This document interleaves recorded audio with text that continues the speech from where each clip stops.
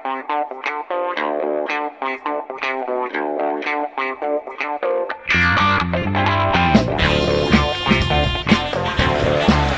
coming out. Great return man. 30, 40, daylight. Green ahead. Got it. Headed for the end zone. Touchdown, Florida State. A 100-yard return. And Auburn is stung by its own medicine. Andrew Dowdy on the High Motor Podcast this week, depending on when you're listening to this episode of the High Motor Podcast. Thursday does mark 100 days until the scheduled start of the college football season. If things pan out as scheduled, 100 days from Thursday until the now customary Week 0. 7 games this year, and I wrote about this a couple of weeks ago, that it's fair to assume that if we do see college football in its entirety this year, or even most of college football played in some capacity, it's fair to assume that a game like, if you look at the Week 0 schedule, a game like Cal UNLV, or even a UC Davis Nevada, Hawaii Arizona, those type of games that most fans may not have given a shit about in a normal year in which college football was not threatened, a game like that has far more interest with a new appreciation that we're actually watching college football after, 6-7 months of the sport being threatened. And with some announcement by schools, Notre Dame among them, South Carolina among them, that the fall semester will start earlier than usual, about 2 to 3 weeks earlier, and then end at Thanksgiving, so students would not come back after Thanksgiving. It seems like a lot of other schools might follow suit in doing that, so that students from these schools, they're saying that they don't want the students on campus when some medical experts believe that another spike could come in conjunction with flu season. So when this broke, my first question is, if they don't want students on campus, and I get that there's a difference between having 30,000 students on campus and a few hundred student athletes, but still, if they don't want students on campus, are they good with student athletes being on campus to practice, to play, to finish out the season, to start their season? Thanksgiving is November 26th this year, so whether or not they end the semester the week before or finals are that week of Thanksgiving, regular season football is still happening at that time, right? And I'm not even getting into college basketball, other sports, but college basketball, tons and tons of travel around that time, tons and tons of early season tournaments. But as far as football, if they don't want those students on campus, again, I get that there's a difference between 30,000 students on campus and 125 football players plus staff. But still, I think you have to ask, do they want student athletes on campus? They're not saying that yet. They're not saying that they're going to keep them on campus to play the regular season finale. We just assume that's happening with this schedule. Practicing for those conference championships, practicing for bowl games. If not, if they don't want them around, if that changed and we're still a long ways out from this, could we see some shifting of schedules to whether that's matchup on potential bye weeks, or maybe some conferences will move games to that Week 0? If campus is open that early in August, we're talking about opening campus, I think Notre Dame was around August 10th or August 11th, moving it up 2 weeks. Classes are being held, campus is open. Might some schools maybe move that Week 13 game to Week 0 and beef up that Week 0 schedule? Right now it's 7 games. Could it suddenly be a 10-game Week 0, 20-game Week 0? If campuses are open, would that be an option? That's my question. We've talked so much about scheduling changes this season, even as things look now as bright for college football as they've been for, 2 months now. If schools are changing that semester schedule, will they keep student athletes on campus? Is that the small enough population for student athletes for them to be okay with it, or will we see those adjusted schedules? Like I said, maybe a conference can clear up Week 13 by moving games and then have their conference championship Thanksgiving weekend. Maybe that could be a solution to that. Or maybe some of those low-level bowl games don't happen. Not sure who actually cares about the Cure Bowl, the Boca Raton Bowl, and the Camellia Bowl is that first weekend. Maybe those bowls are moved up. Maybe those bowls don't happen. They have said that, like Pac-12 Commissioner Larry Scott said last week, that we're not going to treat student athletes differently. Whether or not you believe him, I don't know. But there are signs that point to the contrary. San Diego State, not part of the Pac-12, but San Diego State, their AD said last week that the plan right now is for football players to return first among all student athletes. They're going to bring football players back. We're talking about 120, 130 some odd players as a test case. Test case. He used those words, test case, by July 7th. there's still a ton of time to figure all of this out. I mean, we're still 3.5 months away, especially if we're talking about late November games, but it's an interesting dynamic that has emerged how these schools might, or they're going to. It seems like they're going to justify treating student athletes differently, even though they say they're not, because of these financial pieces at stake, because they could be losing $70, $75 million from an FBS school. I mean, one school, I think it was Oklahoma, who said that classes with 40 or more students will be moved online. Obviously, more than 40 players on a lot of athletic teams, most notably football, 3 times that, plus all the staff, support staff, trainers, all that stuff. Something to watch as all this unfolds. But for now, it looks like we are trending in the right direction. We are going to have some more real football talk on the show today, going down to Florida to talk with Curt Weiler, Florida State writer for the Tallahassee Democrat, on the show this week to talk ACC and Florida State football. And Curt joins us now. And Curt, on Monday, I quote tweeted a tweet from Louisville about Louisville football by Alex Kirshner, formerly of Banner Society. I said, within a couple of years, it's going to be Clemson, Louisville, and Florida State atop the ACC for a long, long time. Am I jumping the gun with that proclamation? I would say in the short term, yes. I'm with you on Louisville. I like Scott Satterfield quite a lot. I like the hire they made it. I think what he did in year one was pretty remarkable from what they had the year before. I like the Mike Norvell hire at the time when it was made too for FSU. I like what he's done since. I think that I still think they're going to look a lot better on the field next year.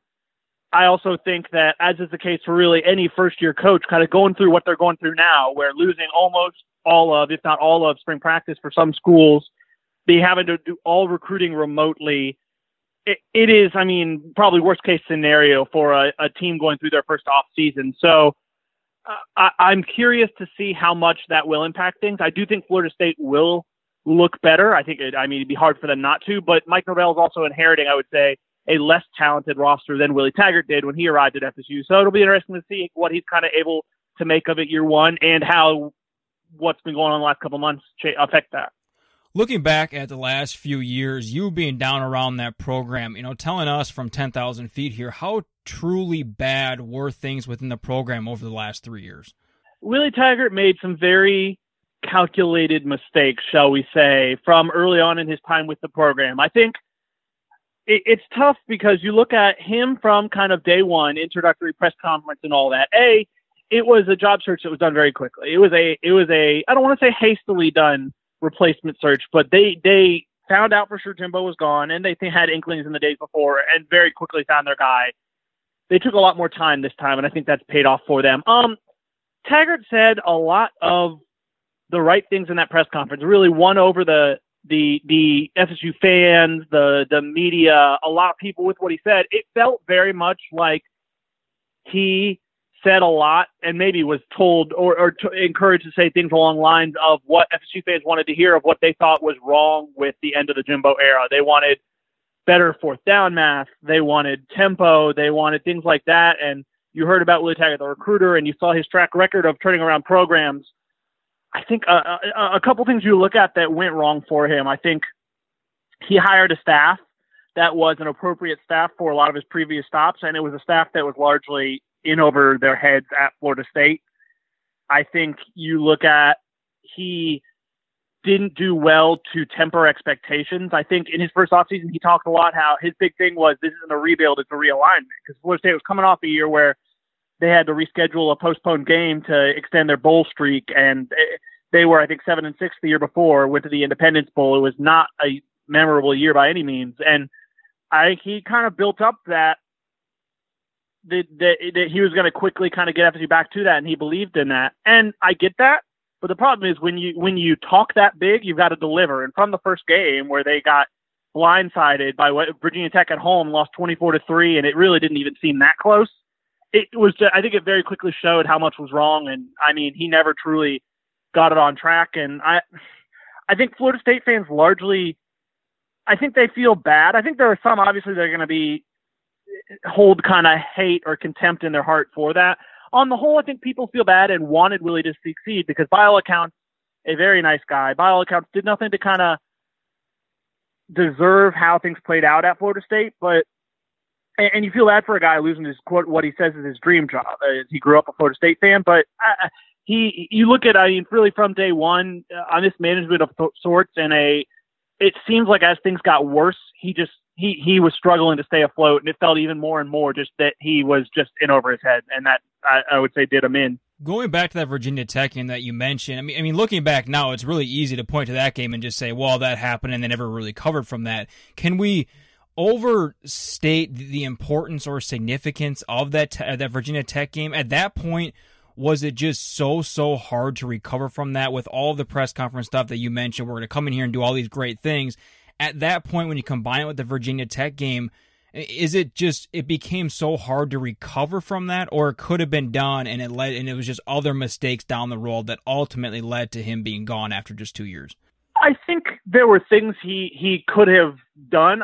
I will say, in terms of the fan base, I think he garnered so much goodwill his first off season and blew through probably all of that, or nearly all of that, by the end of that Virginia Tech game. An even more damning loss where people were very concerned because you didn't know how good that Virginia Tech team was, and they were ranked, and weeks later when you go up and nearly, I think 2 weeks after that, maybe 3, where they went up and almost got shut out at Syracuse.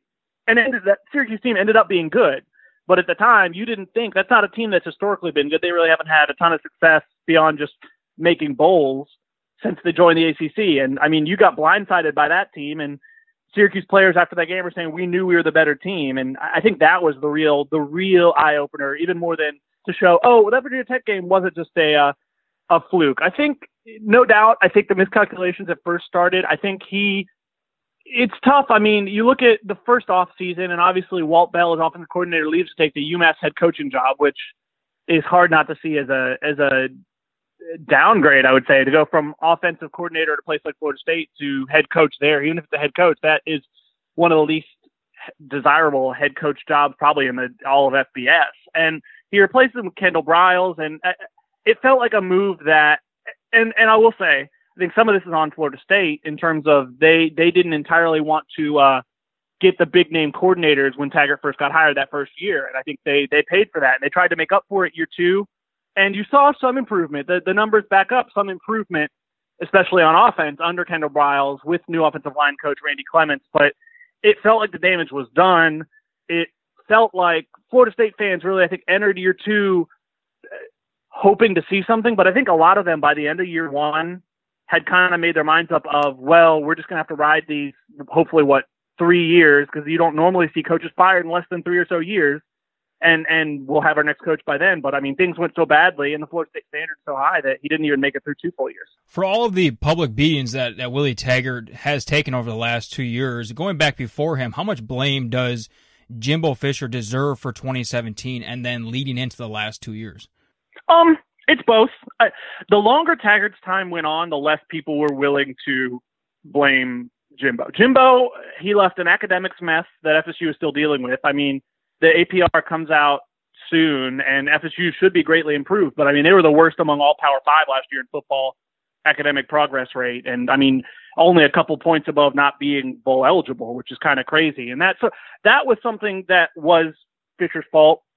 Fisher, offensive line recruiting in particular, I mean, obviously that's still a problem for FSU. I think you're finally starting to see it get better, and they're building for the future a little bit, but it's been a significant problem really for the last at least 3 years, and honestly, maybe even a couple more, dating back to the end of Fisher's time. And that is the thing. I mean, the last season was a problem. It very much, especially looking back now, seems like Fisher had a foot entirely out the door, knew he was going somewhere. It was just a matter of where, and was, you want to say phoning it in, maybe far more than a coach getting paid as much as he was.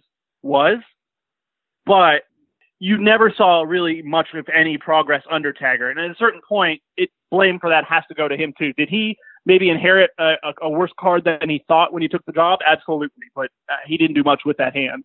How did Mike Norvell's arrival compare to Willie Taggart's arrival? How did the feeling around that, taking a little bit more time with that search, what was the feeling around Norvell as opposed to Taggart?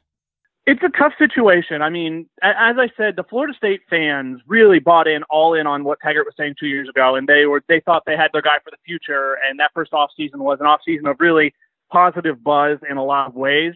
And so because they kind of got so badly deceived, they feel, and kind of got burned by that situation, you felt a certain amount of skepticism from the Florida State fan base in terms of entering the Norvell press conference. They were like, well, we're just not going to believe, and we're not going to fall hook, line, and sinker for everything he says because we got burned last time. And then the Norvell presser happened, and it honestly, as someone who was sitting there, felt like he kind of gave a Sunday sermon, and he won just about everyone over.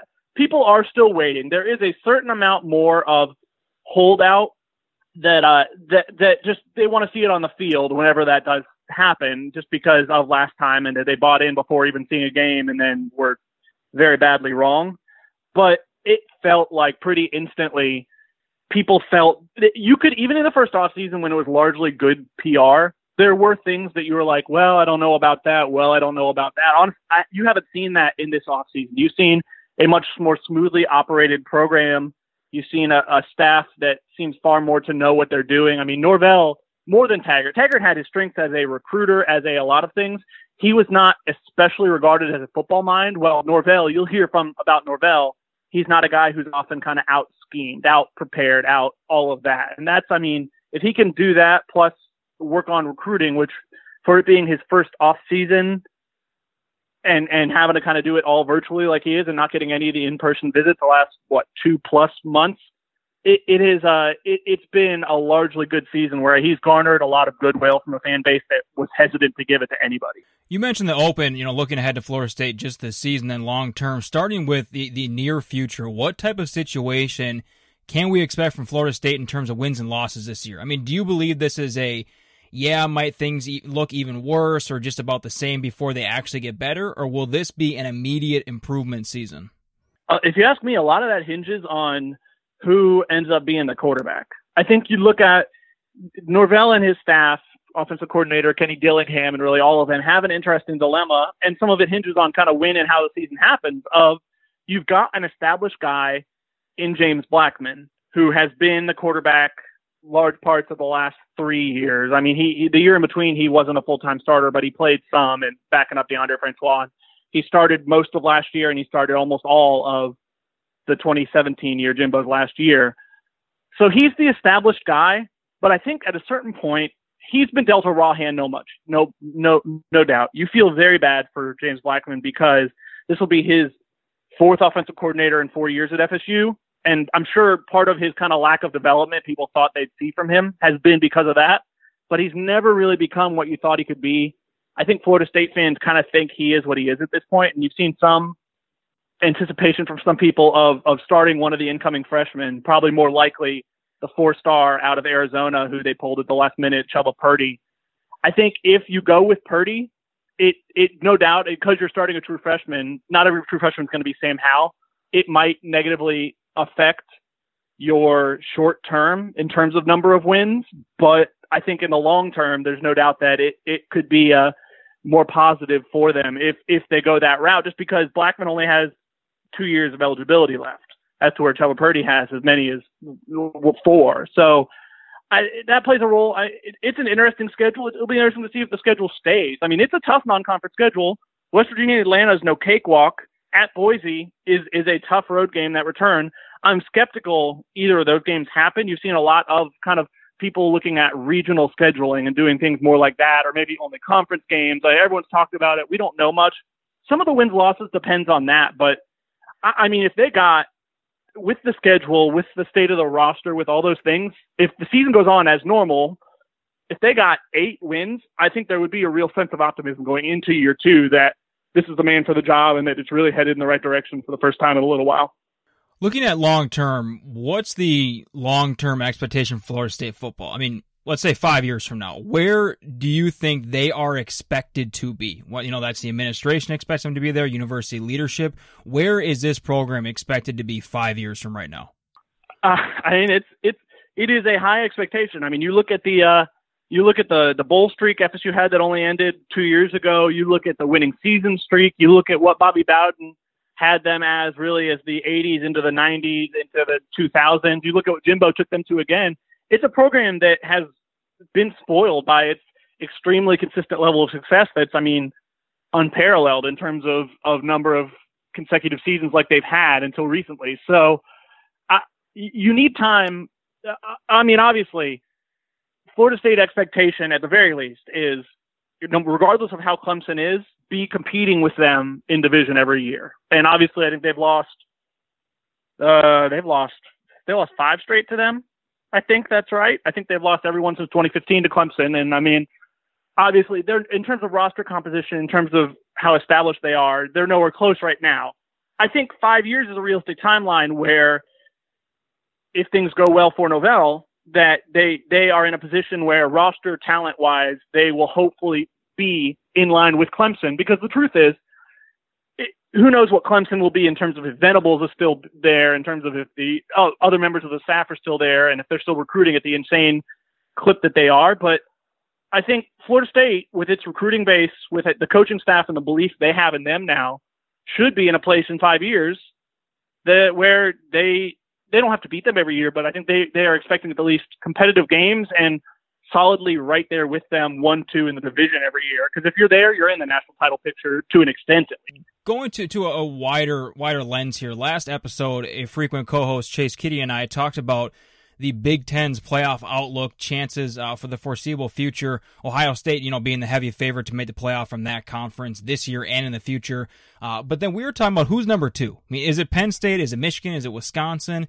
If that same conversation is had for the ACC, similar dynamics with that dominant force in Clemson, but who's number 2, over the next 3 or 5 years? Who's the second most likely team from the ACC to reach the playoff in the next 5 years? Is it Florida State? Is it Louisville? Is it somebody else? That's a tough one. The thing with Louisville, and don't get me wrong, I as I said earlier, I'm high on Satterfield.